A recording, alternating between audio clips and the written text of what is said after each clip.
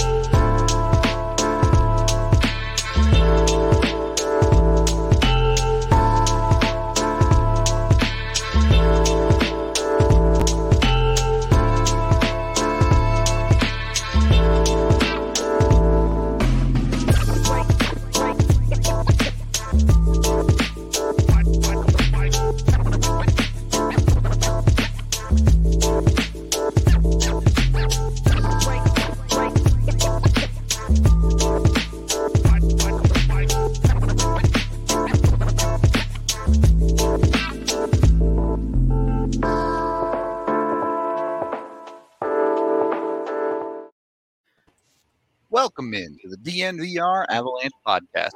A DraftKings Sportsbook. Use code DNVR when you sign up for a new account. I'm your host, Rudo, joined by AJ here, as always, and special guest, Will Scouch of Scouching, on the show to learn us a little thing or two about interesting NHL draft. It's going to be a weird entry draft, to say the least. How has been studying the draft for you, Will? Because I know it's been hard to find some footage on some guys.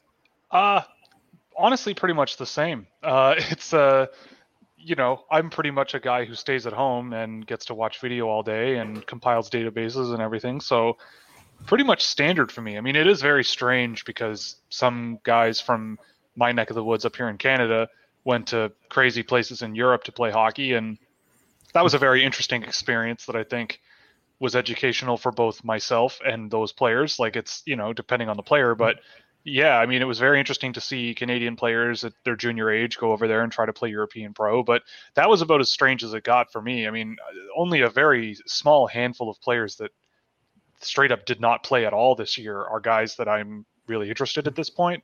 But it's, it's strange, but got to do what you got to do, Yep. Find a way to make it work. That's for sure. The players did. That's what the scouts are doing, I'm sure, as well. They're trying. I mean, didn't the OHL players have put together their own showcase event? Yeah. To try and give them an opportunity to get in front of scouts. They did. Yeah, I watched some of it. It was all right.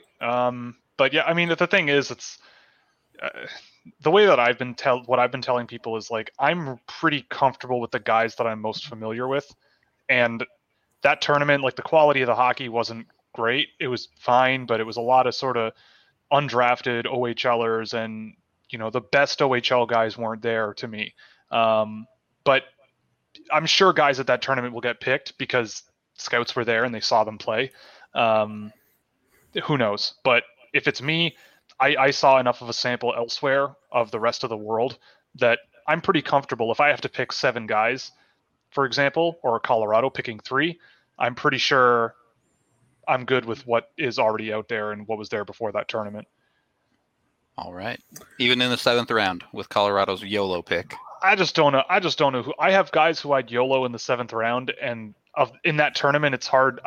We'll see who's available then, but nobody was jumping off the screen at me. But maybe that's because a lot of them haven't played in 10 months or whatever it was. I don't know. It's one of those things where I might just have to be wrong and just sort of throw caution to the wind and just go for it.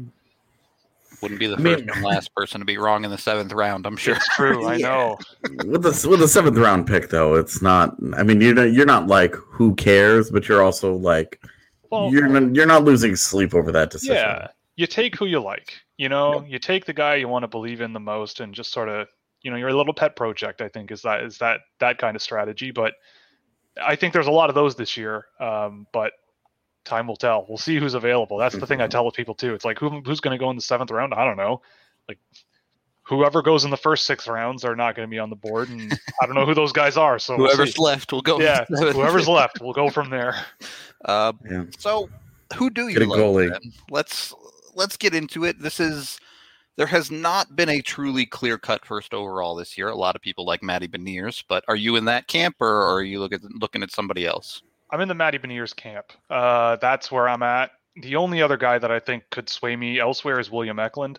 I actually just put out my extremely long report on Owen Power today.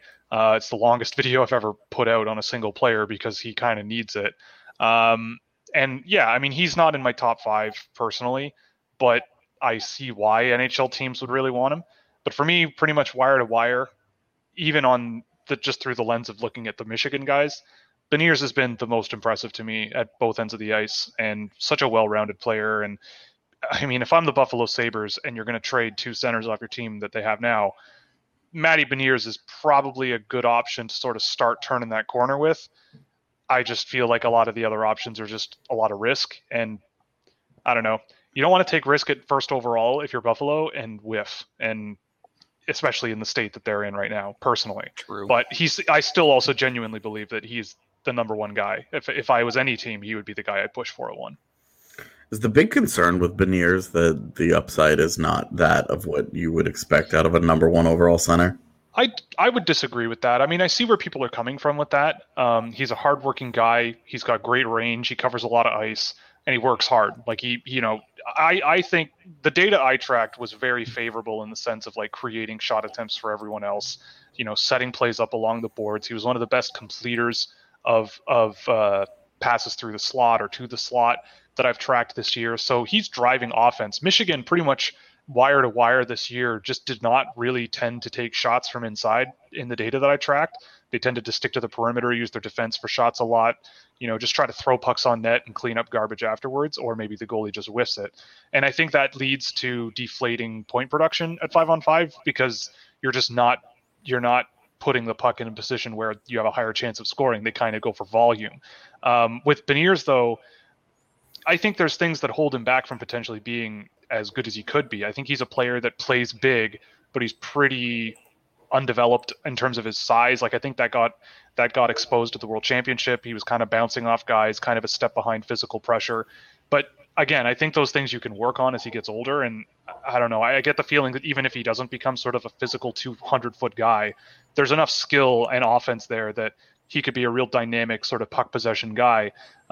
Just with the tools, there's just the tools that he's got. He's got a really well-rounded package of skills that you don't see a lot of, and there's certainty there, I think, in terms of being a good NHL player. Is he a first-line center? I don't think so, but like a good second-line guy that you can throw over the boards with 5 minutes left, and you're going to be able to trust him not to screw up. Like, I think that's what you're going to get out of him, and I think certain teams are going to latch onto that type of a player, especially up the middle. When you compare him next to Eklund, I mean, are you looking at Eklund as more of a center or a wing long-term? I think Eklund's a winger. I mean, he played wing every time I saw him in the SHL this year. It's similar to the discussion, I think, of Tim Stützle last year, where people were saying, well, Tim Stützle played center when he was 16 or 15 or whatever, so maybe he's a center in the NHL. But my thing was always, well, you're underselling his best traits, which I think are best suited to the wing. I think with Eklund, he's great along the boards. He's really quick on his feet, really skilled, dangerous off the perimeter. He can cut inside. He's a good open ice player as well, but I just think that you're going to put him in the best possible position with a real strong 200-foot center down the middle that can work off of him, and he can sort of be the more offensive-leaning guy, and you just kind of give him that freedom to be creative and try to score and set guys up. I think that's the best option for him, especially considering he hasn't played center at all this year, and he is kind of undersized. It's possible you might try it, but if I had to pick, I think I'd see him as a winger more than a center down the road. And then valuing those two guys head to head, it's a little easier to prefer the center, right? A little bit, yeah. I mean, Eklund is a bit more of that, flashy, sort of creative, offensive guy. Good puck skill, real good puck control. Beniers is a bit sort of like a bull in a china shop sometimes when he's got the puck, where it can just kind of, he overhandles the puck a little bit, not like looking off play and everything, but he just literally is going so hard that he's kind of losing control of play or barely holding onto the puck. And those things I think can be refined, but with Eklund, I think there's more control and calculated offense to him. But they're both really close, I think, to me. And I feel like Eklund's going to slip on actual draft day, but I get the feeling that at the top of the draft, it's those two guys and then a bunch of we'll see guys. All right. Two standouts. Really quick, I don't know how much of a goalie guy you are, Will, but Jesper Wallstedt in the top 10. Is it happening? I've got him in the top 5. Okay. The thing about it, okay, like I get it, right? Like team not drafting goalies in the first round. I'm usually on that team. I like 9 times out of 10. Askarov was the first time I wasn't. And this will be the second. So what I see in Jesper Wallstedt is, I mean, he's in a class of his own. Like I am skeptical if Jesper Wallstedt was, say, playing in the CHL, playing against junior competition, I would be more skeptical for sure. But he's playing in the SHL. No one's ever done that before as a draft eligible, at least not in recent history.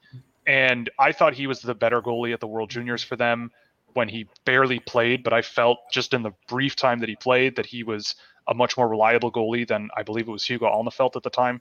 I just think that at some point, I get the risk of drafting goalies, but I feel like there's also risk in drafting pretty much anyone in this year's draft. Even the guys that have played a lot, I think there's a lot of potential variance in what their career could be. Brant Clark is one, Owen Power's another, Ken Johnson's another one. Like there's just a few guys that are very, very sort of could go one way or the other. And with Wallstedt, even if that's the case, at some point, in my opinion, you're going to be choosing between like a number one goaltender, probably based on what he's done in his career so far, and maybe a second line winger or a second line center or second pair defenseman. And I get the feeling that it won't take very long for my head to go, okay, well, the risk of taking the goalie is probably better than taking a quote unquote safer pick and going for someone who might play on your second pair or might be on your second line. I can see Wallstedt slipping just because goalies are spooky and they don't want to touch him, but I am not super scared of him because he's, European coaches find plenty of reasons not to play young kids. And I can't imagine that they wouldn't play a goalie at 17 or 18 years old unless they were really, really confident that he was going to be fine. And he was. So I'm optimistic about him, but most seasons, like there are no goalies next year, I think that are really on the same page as Askarov or Wallstedt at the same age. Could there be in 5 years? Sure. But with he's an interesting one to see where he's going to go and when, but I'm part of the crew that thinks that he's legit. So is this 90% Wallstedt and then 10% question marks about the rest of the class? Kinda. Yeah. Maybe like 80-20. Okay, sure. 80, 75, 25, something. Being more confident than 80% in a goalie is bold. Also true, yeah. So is he the only goalie you have in the first round? I put Sebastian Casa there because I looked at the reason he's in my first round is because I looked at the data, both public and what I have access to through McKean's Hockey on Instat, and he's outperforming expectations. Yeah, his team is very good, but obviously he's big. I think goalie is a position where size does matter, at least in a sense. I obviously if he was 6'10", it wouldn't make much of a difference, but he's got size. And when I watch him play, I think there are echoes of what makes Wallstedt so interesting to me, where it's very technical, very efficient, square the puck a lot. He's very, very quick with his lateral movement and just constantly following play really, really well. Obviously, I feel like Casa's going to be gone top 15 or something, or top 10 even. Like I just get the feeling that if Wallstedt's gone or teams are thinking about a goalie, he's going to be right there and right on that range. So I have him ranked towards the end of the first round because, again, like some of the guys in the late first round, I'm thinking mid to late, middle of your lineup guys. If your most late first round picks turn out to be maybe second line guys or third guys, just useful pieces that, may be interchangeable, but they're useful. And with Casa, I mean, the numbers have been consistent year over year. And if you get yourself a goalie in a sea of guys who might be third liners, you still did pretty well. So it's worth the risk in that range, but I get the feeling someone's going to jump the gun and just pick him higher than that, personally. So put him low and then crush the Avs' dreams by having him get picked early. Unfortunately, it's possible that it happens, yeah. Okay. I'm fully expecting on draft day, my dream will be Casa. and by pick 20, it'll be dead. Yeah. I mean, I get this year, the phrase I've been saying to people is it's going to be a greasy horror nightmare show. It's going to be crazy. I don't know what's going to happen. I've heard some crazy stuff about, guys that I have in my top 10 or 15 that might be available towards the second round or later. Like it's crazy how much variance there has been for a variety of reasons, but yeah, it's going to be insane. All right. On that note, we can take our first period break as we are brought to you by Breckenridge Brewing, the official beer of DNVR. You can get 8 different kinds on tap down at the DNVR bar and get it at your local liquor store. They're good company hard seltzer. Can't get it up in Canada, but down here in the States, it's some good stuff. Or you can recruit AJ to bring it up to you in Canada, I guess. That's the strat for people up there, it seems. There you go. We'll need some from you, AJ. You got to hook them up. Yeah, just the casual drive from Manitoba to Ontario. Oh, nothing. That's nothing. So jump on it. Get yourself some Breck Brew. Also, if you want your teeth not to look like mine, go to Green Mountain Dental Group. They'll get you all hooked up. They'll take care of your teeth. Make sure they're clean and all set to go.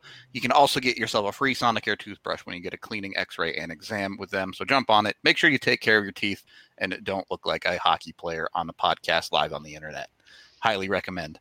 Then, when you save some money using Green Mountain Dental Group to get your dentist work done, use that to sign up for a DNVR membership. Get all of our exclusive content on the site. AJ just made a great piece about Eric Johnson the other day. Highly recommend you read that one and check out everything going on with him and the Avalanche. Of course, you can also get big beers at the DNVR bar, join the DNVR Lounge on Discord, and all of that fancy stuff. Free shirt with an annual subscription as well. So jump on it. Join the DNVR fam. We're pretty cool, we like to think. Second period of the DNVR Avalanche Podcast, presented by DraftKings Sportsbook. Here live with Will Scouch. So you called it a greasy horror show. I was going to ask you if you think this is a glass half full or a glass half empty draft, because it seems like there's two camps, right? The one is they think there's going to be a lot of picks that you might be able to take advantage of late in the draft, fallers. The other is watch out for landmines and total whiffs in the first round. Okay, yeah. So just because I said it's going to be a greasy horror show doesn't mean that it's going to be a bad draft, I don't think. I think that what's hanging people up is that there isn't like a game changer. There isn't a guy who you draft and you can lean on. But again, at the same time, we just saw Alexis Lafreniere go first overall, and he struggled in his rookie season. I am of the belief that the NHL is way more difficult than it was even 5 years ago for young players to get their feet going. I think the training and the level of floor of talent in the NHL just continues to get better and better and better. And I think the gap is kind of widening for them between, young kids entering the league and finding success right away. So I look at this year's draft and go, you know what? Maybe a guy or two could be an NHL pick or an NHL player next season. But a lot of these guys, I think, need patience and time. I think that with this draft, I'm not the person to sort of look at this group of teenagers and say, well, they're not going to be good. It's a bad class. It's bad this, it's bad that. I've lived long enough to recognize people who say this is going to be a good draft and it turns out to be bad. This is going to be a bad draft. It turns out to be good or whatever. Sometimes they're right, but not every time. I remember 2017. Yeah. We didn't love that draft class, and it ended up with multiple franchise players in it. Exactly. So sometimes I think there's always good players to be had in any given draft. You just got to know what you're getting. So when I look at this year's draft, I think there's a lot of interesting players that could have a lot of high potential, and I think that it remains to be seen, obviously, if that'll be sorted out. But I also think there's a world where a lot of these guys in the top range, maybe the teams misevaluate them or rush them to the NHL too quick. I could easily see how that might hamper their development and push things more in the bad category. But again, that's the whole thing about this whole work is like, yeah, you can scout the guys and examine things a whole bunch, but then at the end of the day, it's about development and pairing them with the right people and developing them properly and just making them comfortable in your system and with your culture and whatever. Like, people laugh at the word culture, but I do think it matters with regards to developing young players. So I think that's another factor that really changes how people look back on the draft. But I look at this draft and think, I could easily see guys evolving into something really, really impressive. I don't think they're right there right now, and especially when we look at a guy who was literally labeled that last year in Alexis Lafreniere, and he kind of struggled in New York. So, I mean, obviously, I think Alexei Lafreniere is going to be a great player, but it just goes to show that this isn't just about, finding a player that's going to like completely transform your team overnight anymore. I think it's just about filling your cupboard and giving yourself the best options to succeed. And then this year, I think you've got plenty of options to do that probably in multiple rounds based on what I've been seeing publicly ranked. All right. Go ahead. Yeah, to your point, it's been a couple of years since we've seen these top picks even vie for the Calder.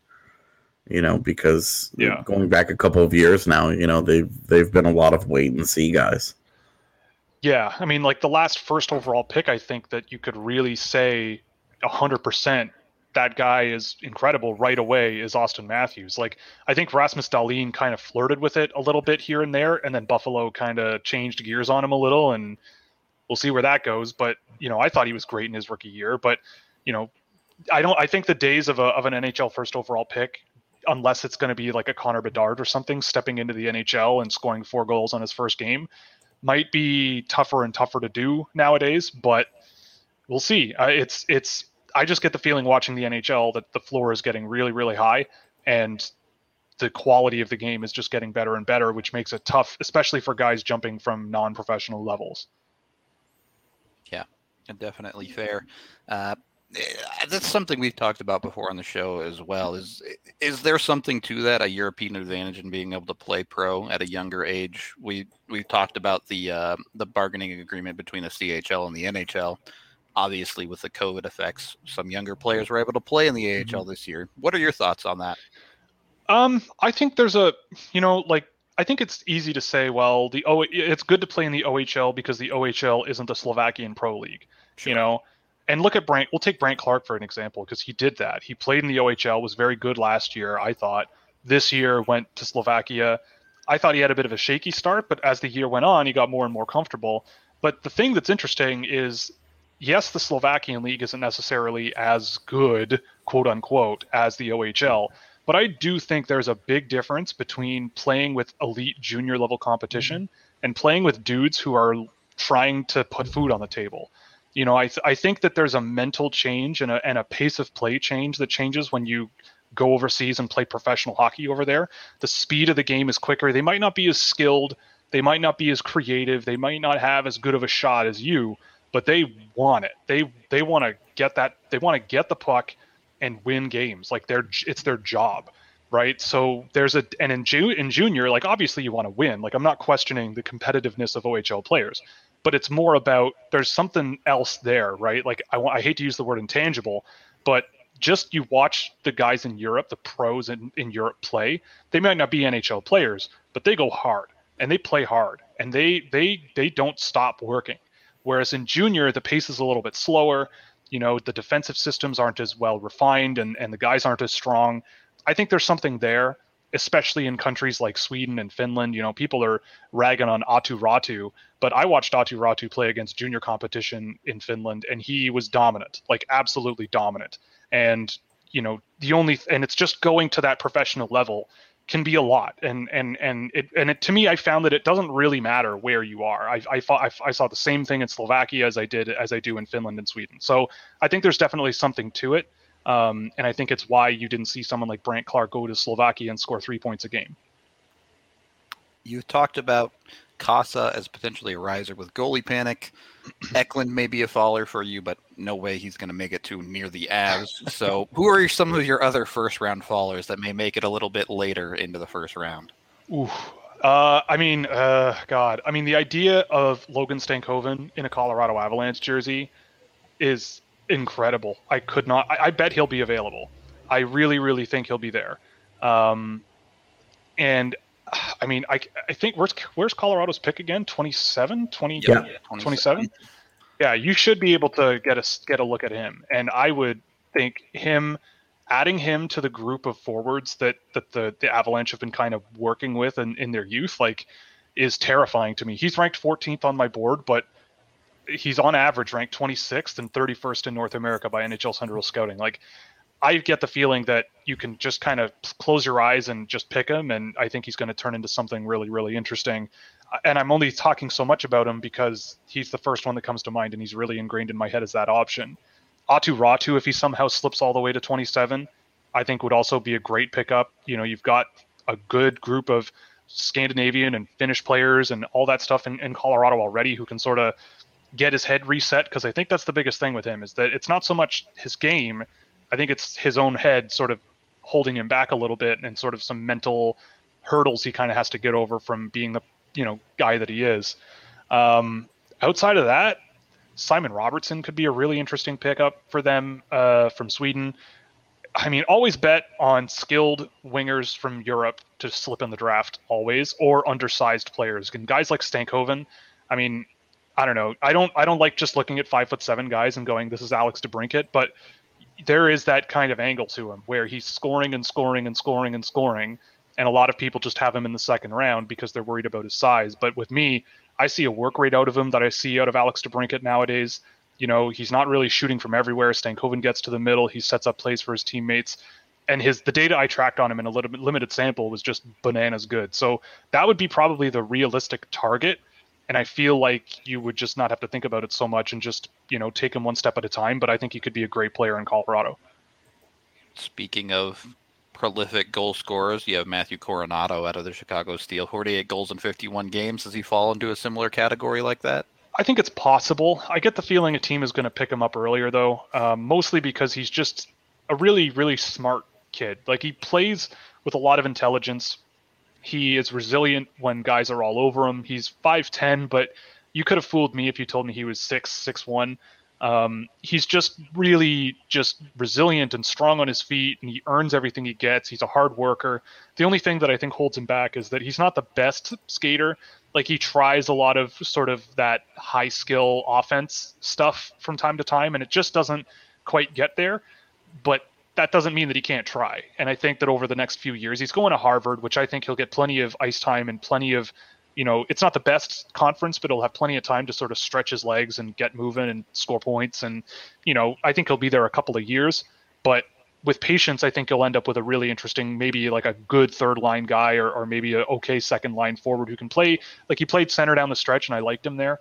But even if he settles as a winger, I think you've got an interesting player there. At 27, I think it would be an easy sell for me. He's on that list for me, but I get the feeling that a team will spot the hard work and resilience and physical stuff that he brings and the, earn everything you get kind of mentality and just pick him, which I think that happens quite often.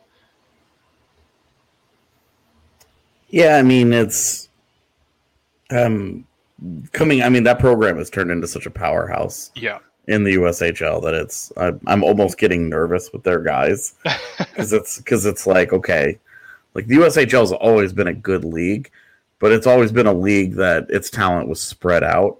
Mm-hmm. And, watching the Steel turn themselves into this juggernaut the last couple of years, it's like, okay, these teams are significantly better than the rest of the USHL. Mm-hmm. Trying to pull guys out of there is trying to the numbers, trying to separate them. It's a crazy program now. Like, they've really turned it into, like you said, like a juggernaut. And I agree. Like, it's kind of hard to. They have a lot of guys who I think will get drafted this year, but I also wonder. They're an interesting analytical case study. This is now the second year running I've done a lot of tracking work. And they are pretty much just cowboy hockey every game. They win so many games. They're a totally different brand of hockey than so many teams. They go out and they don't seem to really care that much about playing defense. And they just go out and score. Like, games they play are 7-5, 8-6, 9-5. Like, it's pretty nuts. And they do that by just filling their lineup with fun, skilled guys, or guys like Coronado who just work their tails off. Or they had a few overage guys born, I think, in 2000 who, probably are too good for the USHL, but the Chicago Steel went, well, if we have them, they're, we're going to be even better. So let's go with that. It's a crazy program. And I think they're getting rewarded for it. Yeah. I mean, Coronado isn't not even the only first round guy that they have. Yeah. Yeah. Maybe, probably not. Yeah. Yeah. I'm a big Mackie Samoskevich guy. I actually put out a mock draft today, and I sent him to Colorado because I think he'd be a really good fit there as well. Tons and tons and tons of skill, tons and tons of speed, tons of fun. You just, there's work there. He's not a finished product, but he's a really interesting prospect. And I think if you like that sort of fun factor and you want him in the first round because you don't have a pick in the second round, then I could see him easily being a target for them. Do you think at some point Colorado can look at what they have in the NHL and look at what they have coming up, right on the cusp of the NHL, and say, maybe we should try and fill out with something that's a little more well-rounded here. We should try and get some higher IQ guys, focus more on hockey sense and maybe a little bit of size, a little physicality, and go after, maybe not prioritize that skill factor quite as much. Well, I think it just depends. I don't really think about things as like drafting on that kind of philosophy. Like, because these guys, especially with the 27th overall pick, you're not going to see them for 2 or 3 years. And you go back to the Colorado Avalanche lineup 2 or 3 years ago, and it probably looks quite a lot different in a lot of different ways. And it's really hard to project your NHL team's lineup. And that's assuming the player you draft is going to be ready in 2 years. I get the feeling that you always think about it as like, okay, who's going to be the biggest impact player? Obviously, you can't just fill your lineup out with skill. Obviously, you can't just fill your lineup out with physicality. You need a balance of things, but they all have to be driving good impact on the game. So if I'm Colorado, like especially with only 3 picks this year, I don't really think about it too much. I get the feeling that someone that has the potential to score a lot of points will probably slip to that range. And someone where it's like, maybe we could take a skip and maybe draft a Francesco Pinelli or something who may not have the offensive upside, but he's smart and has these other sort of secondary traits that he does well. Whereas I'm sitting there going, but it'd be really nice to get a guy at 27 who you think could just shoot the lights out, and you worry about the auxiliary stuff elsewhere. That's just a philosophical thing. But I think in the first round, you just go for as much of an impact player as you can possibly find. And usually that means scoring points. But obviously, I only suggest Stankoven because he's not a guy who just strictly focuses on offense to me. He's a guy who puts in the work defensively, and he's 5'7", but he at least tries. And I respect that a lot, especially when he is so effective offensively. So it depends on the player, I think, is kind of my answer to your question. Like, it really depends on the individual player you're picking. And I think there's a world where the best player available is what you're talking about at 27 potentially, based on how my list is constructed. But I just get the feeling that for Colorado especially, they're just going to get someone handed to them that's going to be hard to say no to. Swing for the fences. An homage to the home run derby happening right now. Yeah, I'm always a fan of that. And especially because it's home run derby night. Yeah, exactly. All right. We can take our second period break there, as we are brought to you by Hassel Cattle Company. Go online to HassleCattleCompany.com and you can get 10% off when you use code DNVR10 on your order. They have amazing meat. If you want to try their Wagyu burger, we have that down at the DNVR bar, but their sirloins, their strips, their bone-in ribeyes, all of that are absolutely delicious. And if you want to do a group order of $200 or more, you get free shipping as well. So check them out today. Also, Strava Craft Coffee. You can get that at the DNVR bar as well. Cold brew. If you want regular, warm, hot coffee, you can get that at StravaCraftCoffee.com and get 25% off your first order with code DNVR25 and then 20% off basically for life when you sign up for their subscription service. Last but certainly not least, just a couple blocks down from the DNVR bar, maybe we'll get it in the bar soon enough, Solace Meds. You can get 20% off online with code DNVR20, and they have select products from 10 to 25% off in-store as well. You can schedule for pickup at one of the 4 locations in Colorado, including one up in Fort Collins, so it's super fast and easy to get in and out and get what you need. Jump on it, get your Solace Meds, and enjoy their stuff. They're another one of our great sponsors. All right. Third period of the DNVR Avalanche Podcast, presented by that DraftKings Sportsbook. Who is 27 on your board, if you're willing to tell us? You are muted somehow. That's my own fault. That is Mackie Samoskevich, 27. Okay, so AJ nailed it. Yeah. There you go. Yeah, nailed it, bud. So we've already talked about him a little bit. you want to swing for the fences with the 27th overall pick. Is that the same all the way through when you have 3 picks in the third round to just go big or go home? You may as well. I mean, I think where NHL teams kind of trip over themselves is when you have, I believe, legitimately talented players that are available pretty much anywhere in the draft on some level. And they sort of go, yeah, well, they must be slipping for a reason, or this other guy we like that we expected to be here anyway, we like him and it would be hard to say no. Whereas I feel like there's a lot of guys who just kind of tumble, especially in the first 3 or 4 rounds. Like you guys got Jean-Luc Foudy in the 3rd round, and that was a guy that I was a big champion of, and I would have pushed, if I was on Colorado's draft table, I would have pushed for him as hard as possible in that 3rd round pick. So once you get past the 4th or 5th round, then yeah, I think you kind of get into the area where it's like, all right, let's just see who's available and who cares? Like at that point, it's just a shot in the dark. But there's always guys I think that are big swings that you could take that produce a lot. They have, high speed, high skill, and it's just a matter of putting it together consistently on a 60-minute, in a full game scenario, full multiple games over a stretch of time scenario. It's just a matter of inconsistency sometimes. And there's a lot of young players like that, and it can be a little bit difficult to figure that out. But the high pace kind of play in the NHL is always difficult to overcome. So good players do slip. Maybe you could find a diamond in the rough by kind of galaxy braining it and not looking at production as much or not looking at data as much and trying to say, well, development will make this player this. But yeah, I mean, I always just bet on the good players and hoping they just get better. It's a good bet to make, I think. Generally, most of the time. Some interesting names from the chat here: Stromgren, Bourgault, and Leheroux. Any thoughts on those 3? Well, Stromgren is 29 on my board, so that's a guy who could be in the vicinity of Colorado's pick as well, especially if they don't have a second. And he's kind of similar to Samoskevich. But Swedish, and I think bigger. But what I like about him is that he's got a bit more size. He's really, really quick once he gets really moving. He's skilled. It's just it doesn't show up very often. He drove really good results in the 2nd division in Sweden, and I think there's a really good player there, kind of tucked away. We saw a bit of that at the World Under-18s, but then it would kind of disappear for a while again. So I think there's an interesting player there.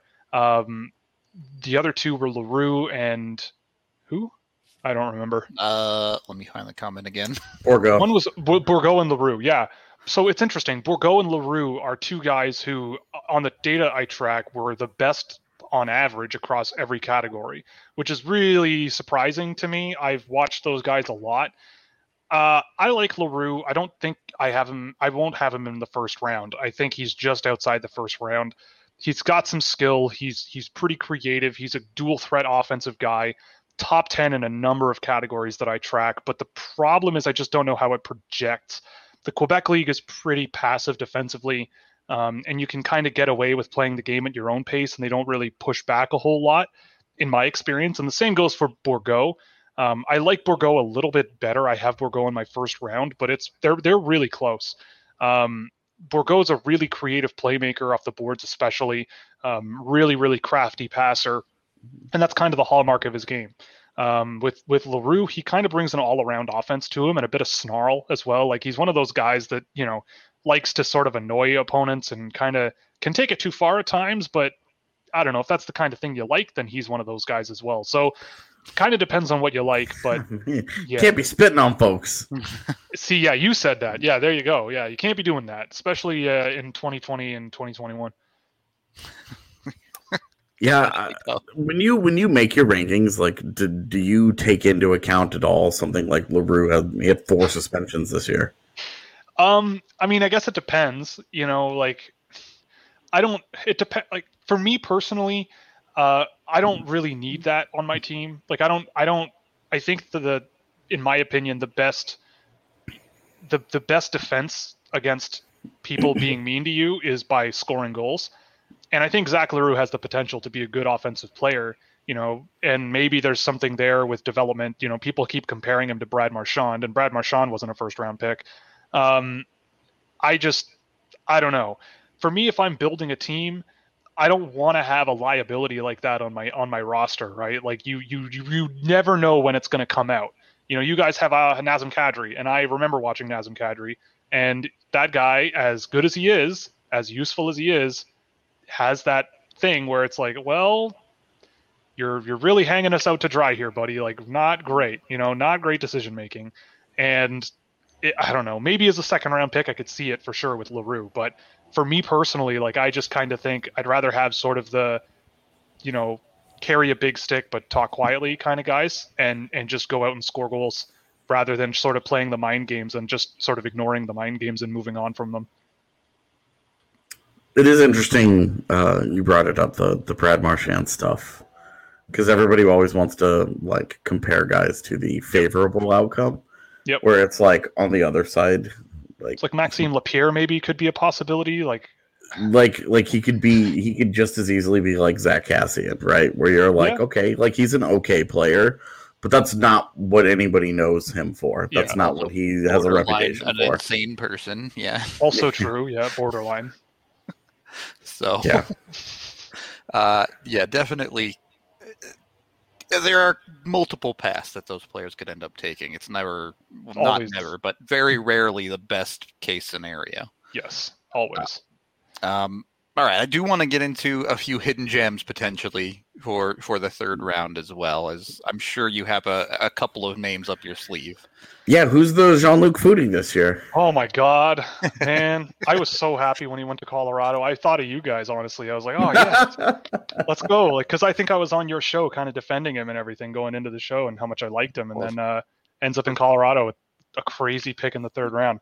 Which was a nice response. After the Baron thing, and you were like, yeah, not great.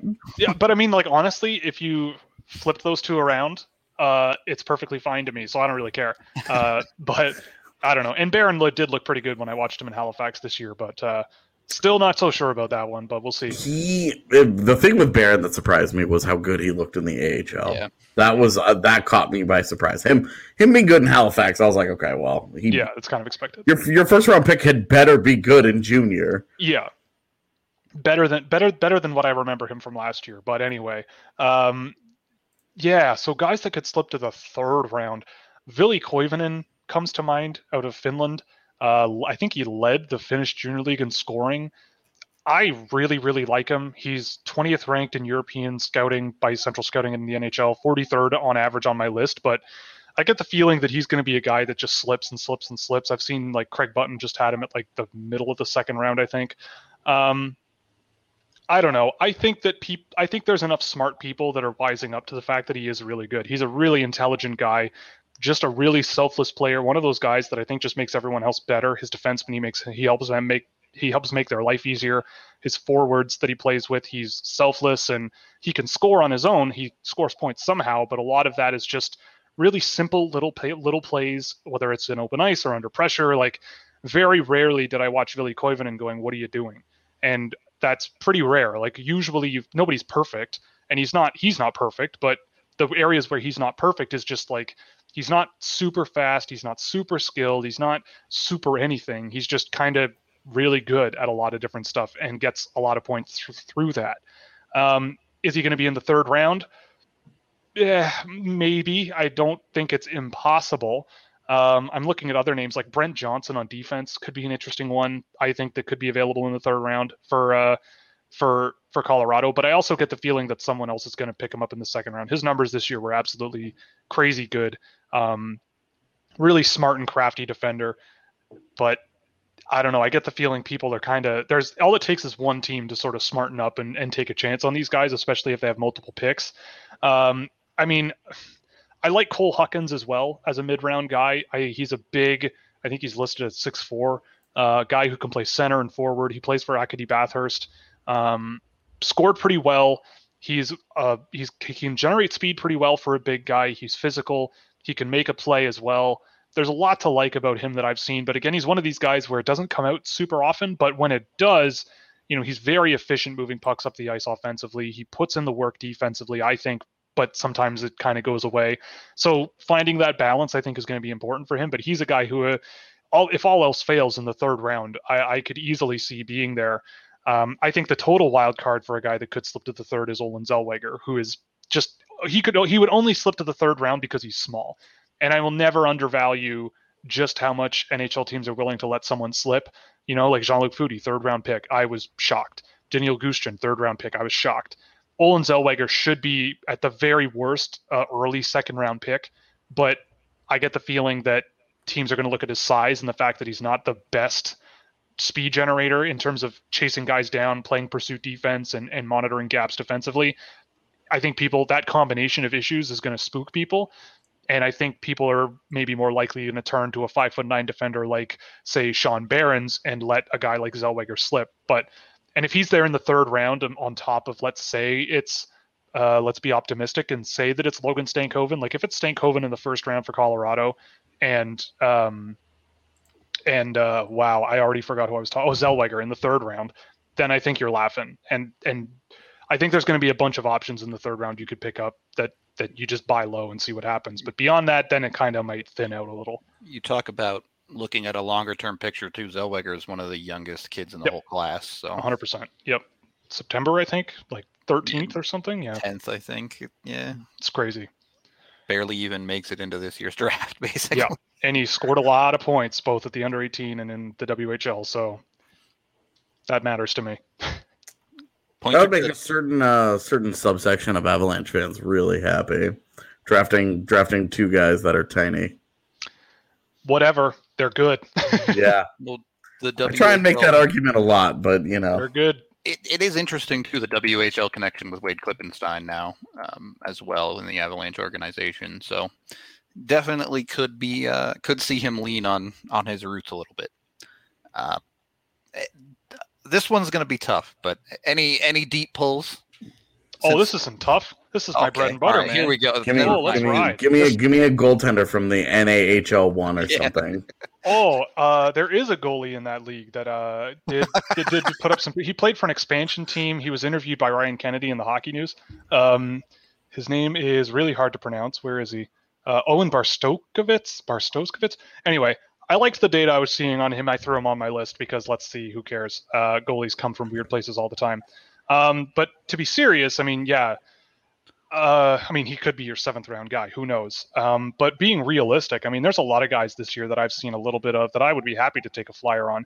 The highest ranked guy I have, and I love talking about him, the highest ranked guy I have who is not ranked by many people at all, is Lucas Gustafsson. And we were talking about the Chicago Steel earlier. This guy didn't get the chance to play for them because of coronavirus stuff that pushed him out of the lineup because other guys came to town. Or didn't go to college. And next year, he'll be going back to the Chicago Steel. And as far as I'm told, he's going to be like a top pair guy there, power play, penalty kill if he's good enough, which he should be. And he went to Cushing again this year to play prep hockey. And I think he played like 3 games and scored 9 points. He's just and when he played in the USHL, like I know he didn't score a ton of points, but I think he only played more than 10 minutes, like twice.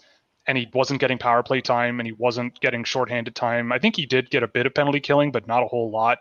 At times, they even bumped him up to wing. Like he was playing wing at times, and that was kind of strange to me, but Chicago does strange things all the time.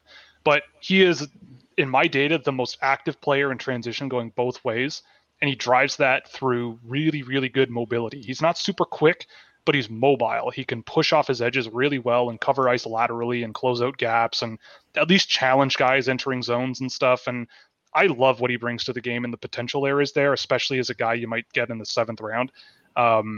He scored pretty well per 60 minutes when you look at his even strength scoring, but it's a very small sample. But I have a lot of high hopes for him. I think, he's got some skill. He steps up in the offensive zone. He's got a good shot. Like, I think as an offensive defenseman who can hold water defensively, is that you could do a lot worse, especially with a 7th round pick. He's the guy, I think, in terms of very, very off the beaten path guys that you could pick up late. There's a few others, like Kalle Järvästi comes to mind out of Finland, Jiri Tiacek, but that's another small defenseman that might have questions. And I don't know if he'll be gone or not. Elias Stenman is a center out of Sweden who I've liked a lot this season that should be a late round pick. Marcus Almqvist is a Danish kid who I've really, really liked, and he's another tiny guy, but he's extremely mobile and extremely quick and extremely skilled. He was playing on Denmark's under-18 team when he was 15 and scored 6 goals in 5 games or something. Like, he's pretty good. And I think he was over a point per game in his Swedish junior league this year before play got shut down. So there's a lot of options that I think could slip to the end of the draft that you may as well just take a flyer on, or even trade future considerations to add another 7th round pick. Because I think that just by virtue of this year being so strange, some guys might just have gotten pushed out to the outskirts that probably shouldn't have been, or like in Lucas's case, like on Chicago, I don't know whose job he would have taken, but I mean, I tracked him versus Ryan Ufko, who was his pair mate. I've tracked a bunch of both of those guys, and in almost every single offensive category and defensive ones, he's better than Ufko. So we'll see what happens, but I think there's going to be some options in the 7th round. And I know that it's like a joke that you pick in the 7th round, but every pick matters to me, and I think there's going to be some good players available. Yeah, I like Gustafsson just because he's going to BC. And that's not a program that recruits guys who aren't very good. Hey, there might be a connection there too. Alex Newhook, let's see. Drew Hellison, Colby Ambrosio. Yeah, Colby Ambrosio. Avs might happen. Known for picking players from one college once they attach to one. So yeah, they got rid of all the Notre Dame guys except for Lieberman now. So they're now a BC gang now. Yeah. Well, hopefully this goes a bit better. I like those Boston College guys. They love that skill. They love that upside. And Gustafsson's another one of those guys. All right. Anything else you wanted to touch on, AJ? I think I'm good. All right. Will, if you want to tell the amazing people where to find all of your awesome work. Absolutely. You can go to Twitter or YouTube at Scouching. The YouTube channel is going to be pretty active between now and the draft. There's a ranking video I shot today that will be edited and put together by the end of the week, so that'll be out for the public next week. Plenty of Scouching reports to catch up on as well there.